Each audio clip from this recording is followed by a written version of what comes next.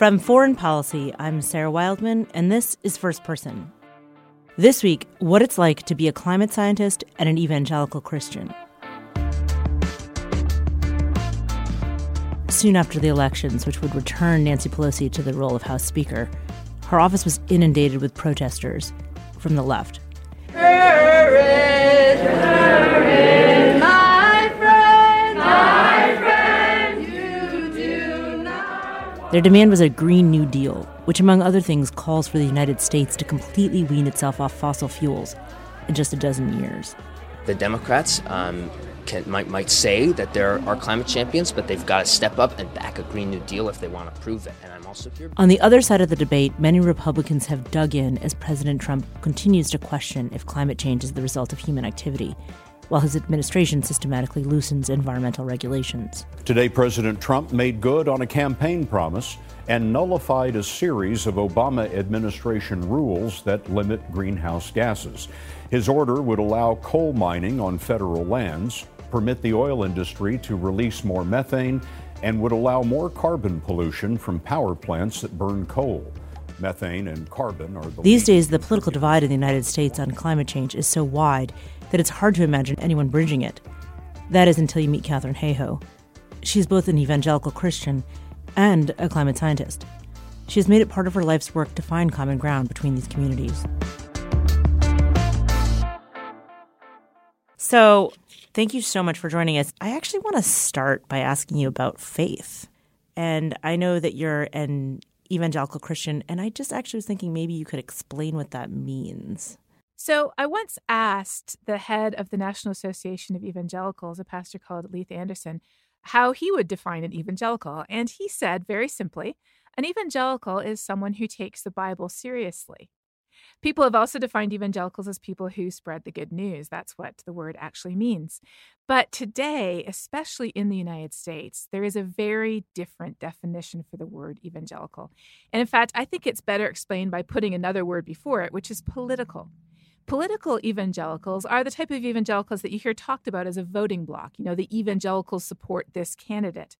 They are people whose statement of faith, frankly, is written primarily by their political ideology, number one, and only second by the Bible. And if the two come into conflict, as they often do on topics from poverty and immigration to climate change, they will go with their politics over what the Bible says. And so in that sense, I am not an evangelical, but I absolutely am a theological evangelical, which is someone who takes the Bible seriously, who believes that we're told in Genesis that God gave us humans responsibility over every living thing on this earth, which of course includes our brothers and sisters as well.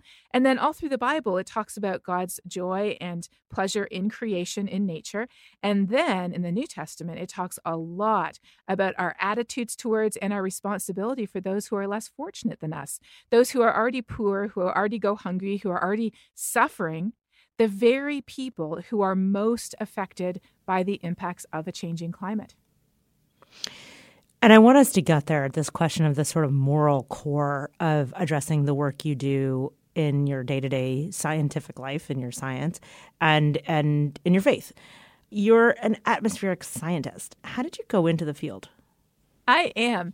Well, I grew up with a dad who was a science teacher. So from a very young age, I was taught that science is the most fascinating, coolest thing that anybody could possibly do. And why would anybody want to study anything else other than science?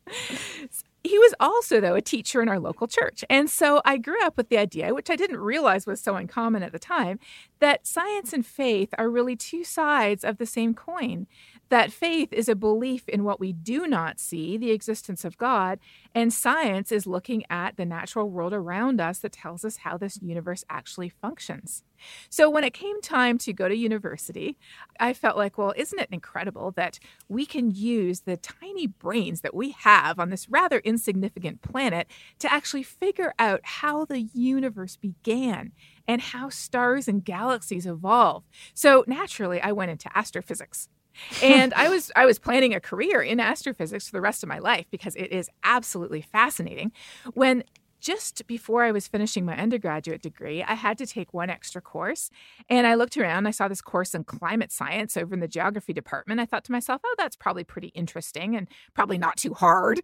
And so I went and I took it. And it completely shocked me because, first of all, I had no idea that climate modeling was the very same physics that I'd been learning in astrophysics. It's just a special case of planetary atmospheres. But the second thing I didn't realize is that climate change is, as the military now calls it, a threat multiplier. We don't care about a changing climate because it's raising the average temperature of the planet by 1 or 2 degrees. We care about it because that incredible increase in the heat content of the climate system is driving huge impacts on the natural environment and especially on us. It takes those threats we face, like hunger and poverty and disease and lack of access to clean water and even political instability and resource crises, and it exacerbates them. It makes them worse. And so I thought to myself, well, I serendipitously have all the skills you need to study this incredibly urgent problem, and surely we'll fix it soon because it's so serious. I'm going to study climate change until we fix it, and then I'll go back to astrophysics. But that was more than 25 years ago. So you don't see a tension between faith in God and a grounding in science, and that the moral core of having a relationship with the divine actually intersects well with your faith in science. Rather than seeing them as being two opposing forces, I see them as completely compatible because just think about it this way. If we believe in a God who created this universe, then what is science other than trying to figure out how God set it up in the first place? Where the challenges come in is when we are too narrow in our interpretation of what the Bible says, sometimes even in our interpretation of what the science says. But I grew up with the unique perspective that we can recognize that not only are they compatible, but they have to be compatible if we really believe what we say we believe. Why would studying God's creation tell us something different than what God actually is if we believe that he created it? But yours is not, in the United States at least, a typical response. And it's pretty well known at this point that the number one predictor for how people feel about climate change is where they fall on the political spectrum.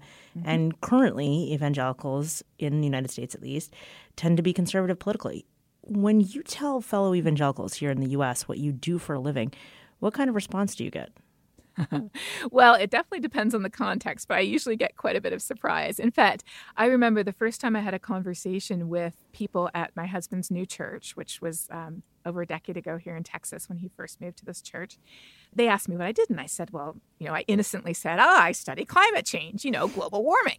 And they said, we're so glad that there's people like you studying this because you wouldn't believe the terrible things that they're teaching our children in school. So by that time, I had figured out that there were a lot of people in Texas who didn't think climate change was real. So I thought to myself, oh my goodness, this is awful. They're probably telling them, horrible things like it's not real. So I said, oh yes.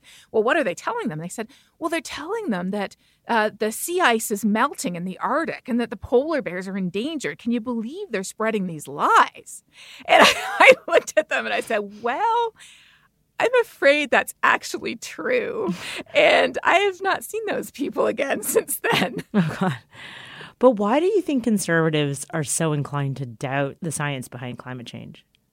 Well, I have a conversation just about every single day with somebody who professes to doubt the science. And added up over the years, I've had thousands of these conversations. And there is one common denominator that shows up in just about every single conversation I have. And that is if you let the person continue more than 2 or 3 sentences, the conversation will take an abrupt turn from the science-y sounding objections they were throwing up, like, it's just a natural cycle, or you scientists are just making this up, or even the religious-y sounding objections, like, God is in control, so how could we humans affect something as big as our Earth? The conversation will naturally, on their initiative, take an abrupt right turn from those religious-y and science-y sounding objections into solution aversion. I don't want the government setting my thermostat or telling me what type of car I can or can't drive. I don't want those liberals destroying the economy and letting China get ahead. I don't want a price on carbon because that's going to, hurt me or destroy the economy or even threaten the welfare of the industry that I'm in.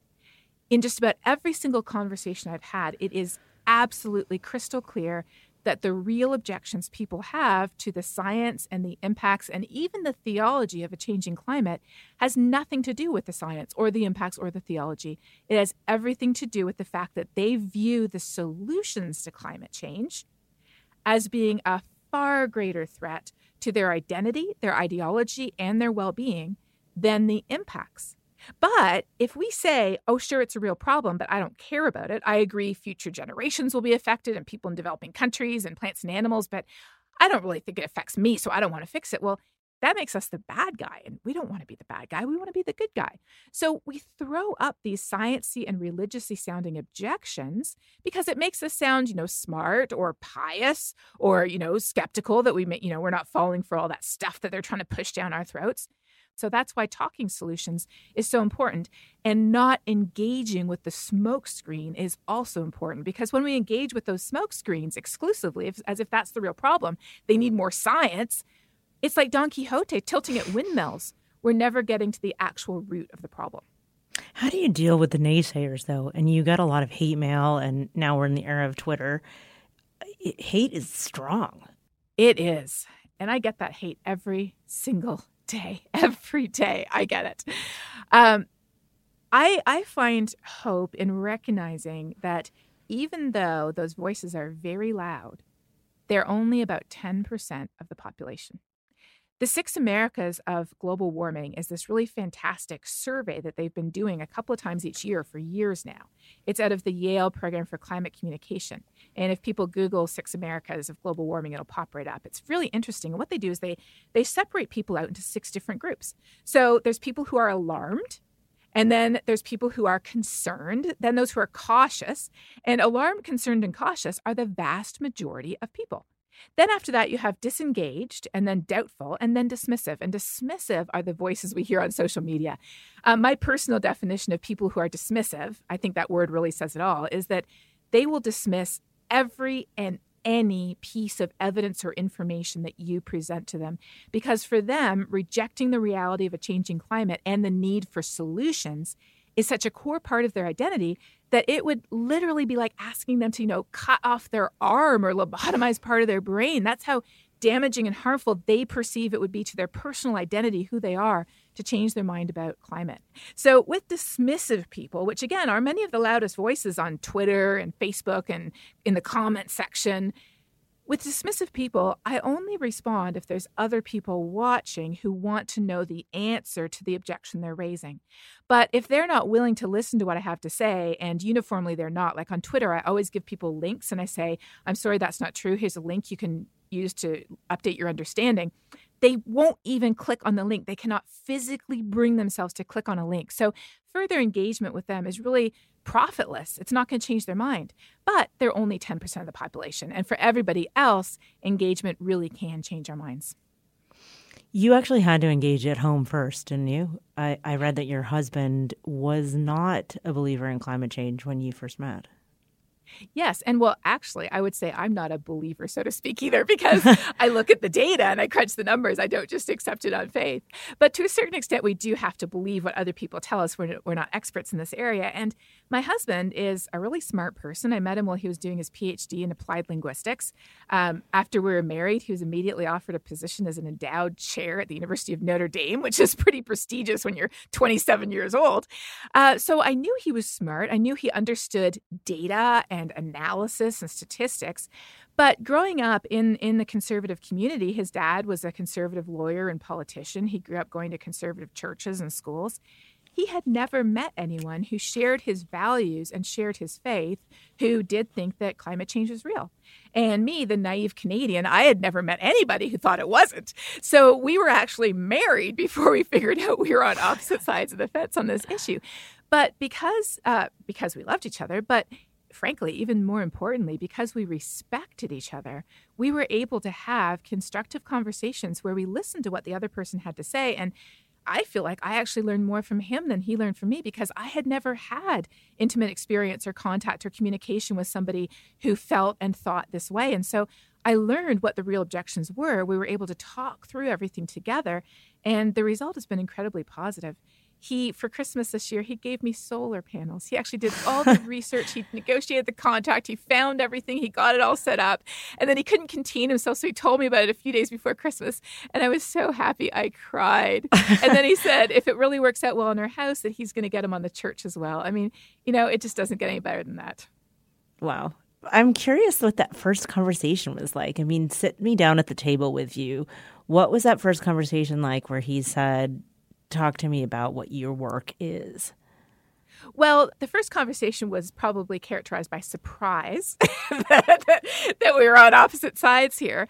But then once we kind of got over that surprise, we were curious. I was very curious. Why would this incredibly intelligent, smart, well-informed person think that? And then his perspective was pretty much the same, too. So we asked each other a lot of questions. We really wanted to walk a few miles in each other's shoes and figure out why it was that we thought that. And so that's actually the approach that I take now in almost every conversation I have, whether I'm speaking to water managers or corn producers or city planners. I try to get to know them, figure out what makes them tick, what's really important to them, why are they even asking me to have a conversation? And then we start our conversation from that place where we share the most, where we have the most in common, where I understand what really matters to them, and walk together from that place where we connect to further things, how climate is already changing, how that's affecting them, what we expect in the future, things where we might not initially have been in such close agreement with, but because we're able to connect on the shared values at the beginning, we can have very positive and constructive conversations with people who you never would have imagined you could have. Do you feel that it's changed, given that Texas itself, where you live, has been so affected by extreme weather? Do you feel like people are noticing differences from not just their childhoods, but even the last 2 decades? Yes. In fact, surveys have shown that now over 70% of people in Texas would agree that climate is changing.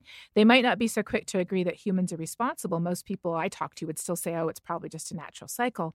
But they're concerned enough about it, they're starting to call on me to come in and speak to their organizations. So 10 years ago, I had never gotten a call to come speak to a farming organization. They're very conservative, and they weren't willing to talk to one of those liberal scientists who think that it's all humans when everybody knows it's just a natural cycle. I had not talked to the oil and gas industry. I had not talked to a lot of our more conservative cities. Austin's always out on the forefront taking action on issues like this, but the other cities were kind of dragging their feet, not so interested. Whereas now here in Texas, I'm having conversations with cities all across the state, with farming and producing organizations, with water managers, with even private landholders who call up and say, hey, we're really concerned about the future of our family ranch. What should we be thinking of? We've seen some drought and some heat and some crazy rain that we have not seen since we've owned this ranch for generations. What should we be doing here? So people are very curious, and they're starting to look for answers. And so that conversation has absolutely changed in the last 10 years. What does a faith-based response to climate change look like? I'm glad you asked that, because a faith-based response looks very different, I think, than what we might imagine or picture. Too often we picture our faith as basically a vehicle for guilt. And I think we've all kind of experienced, the green guilt. Should I really be, driving this car or drinking that fizzy water or taking this trip or eating that burger? We're often overwhelmed with green guilt. And when you have, the extra whipped cream of moral responsibility on top, it can be absolutely overwhelming. I was at a meeting of faith leaders once a couple of years ago, and I will never forget one of them, a Catholic, said to the group, he said, well, every time you turn on a car, you're sinning. And I thought to myself, I just want to get in a Hummer and drive circles around you. Because how do you propose I will take my child to the doctor when they're sick without a car? I live in Lubbock, Texas. There is no public transit from my house to the hospital. How do I get to work? How do I go see my family in Canada? On horseback? It made me so indignant and so frustrated that it really actually helped me understand how people feel that when we talk about climate solutions, we're telling them that they can't live the life that they live. They can't do what they have to do to support their family. And so that led me to one of the greatest realizations I feel like I've had in recent years. The realization that it's important to tell people that I'm profoundly grateful for fossil fuels. Fossil fuels have brought us to where we are today. And so the future is not being disloyal or ungrateful for the past. It's recognizing that that is part of the progress of the human race. I mean, speaking of progress, you actually appeared on a foreign policy podcast back in 2015, and the landscape politically, internationally, looked really different. Pope Francis had just put out an encyclical about climate change. Barack Obama was in office. Paris, the climate agreement, was yet to come. And the dawn of a sort of hopeful moment seemed near. And now it's 2018. We have a different president. We have walked away from Paris. And we've just had 2 major climate reports come out with very dire predictions. So I am a lead author on the U.S. National Climate Assessment, which reviews the state of the science and then also looks specifically at how climate change is impacting every part of the United States. And the main conclusion of the National Climate Assessment, if I could summarize it in one sentence or two, is that climate change is no longer a distant issue that only matters to future generations or to people or animals who live far away. It is already affecting us right here in the places where we live. And we are already starting to respond. We are already starting to adapt, to build resilience to a changing climate, even if we don't recognize that or call it that. We are already starting the transition to clean energy that we need to accelerate in order to reduce and eventually eliminate our impact on a changing climate. But the report concluded we're not doing it fast enough to avoid the most serious consequences yet. Do you feel the authors of these reports, and yourself included, were hoping that they would be instigators for change? We certainly hope that. We know as scientists, it's begun to dawn on us over the past 10 years or so that the knowledge deficit model is dead. The idea that, well, you just need to give them more information because if people don't get it, we just need to write another report. Maybe this time we should have color graphics, or how about animated graphics? What if we have some videos accompanying it? And so we get more and more elaborate in the way that we communicate information while completely failing to recognize that the real problem people have is they don't think that the impacts matter to them, and they also think that the solutions do pose an imminent threat to their ideology, identity, and well-being. So I'm really happy with the National Climate Assessment because it took this very much to heart. And the second volume, the one that talks about every single region of the U.S. and every single sector, and people can find it online at nca2018.globalchange.gov. That second volume really tackles that first myth, the myth that it doesn't matter to me. It has incredibly specific examples and details and photos of how the increase in sunny day flooding has occurred in these specific towns in New England as sea level rises, how these tribal nations in Louisiana and Alaska are having to abandon their ancestral homes because of erosion and sea level rise, how Iowa is experiencing incredible 500-year flood events much more frequently than 500 years, and so is Houston, how specific events like Hurricane Harvey were amplified by a changing climate. On average, almost 40% more rain fell during Hurricane Harvey than if the same storm had occurred 100 years ago. In California and the western U.S., we're seeing double the area burned on average now per year than would be burned naturally. These specific examples really bring it home and show how the idea that climate change doesn't matter to me really is a myth. You've observed a major shift in American psychology towards addressing climate change. What's the most effective approach to facing that political opposition?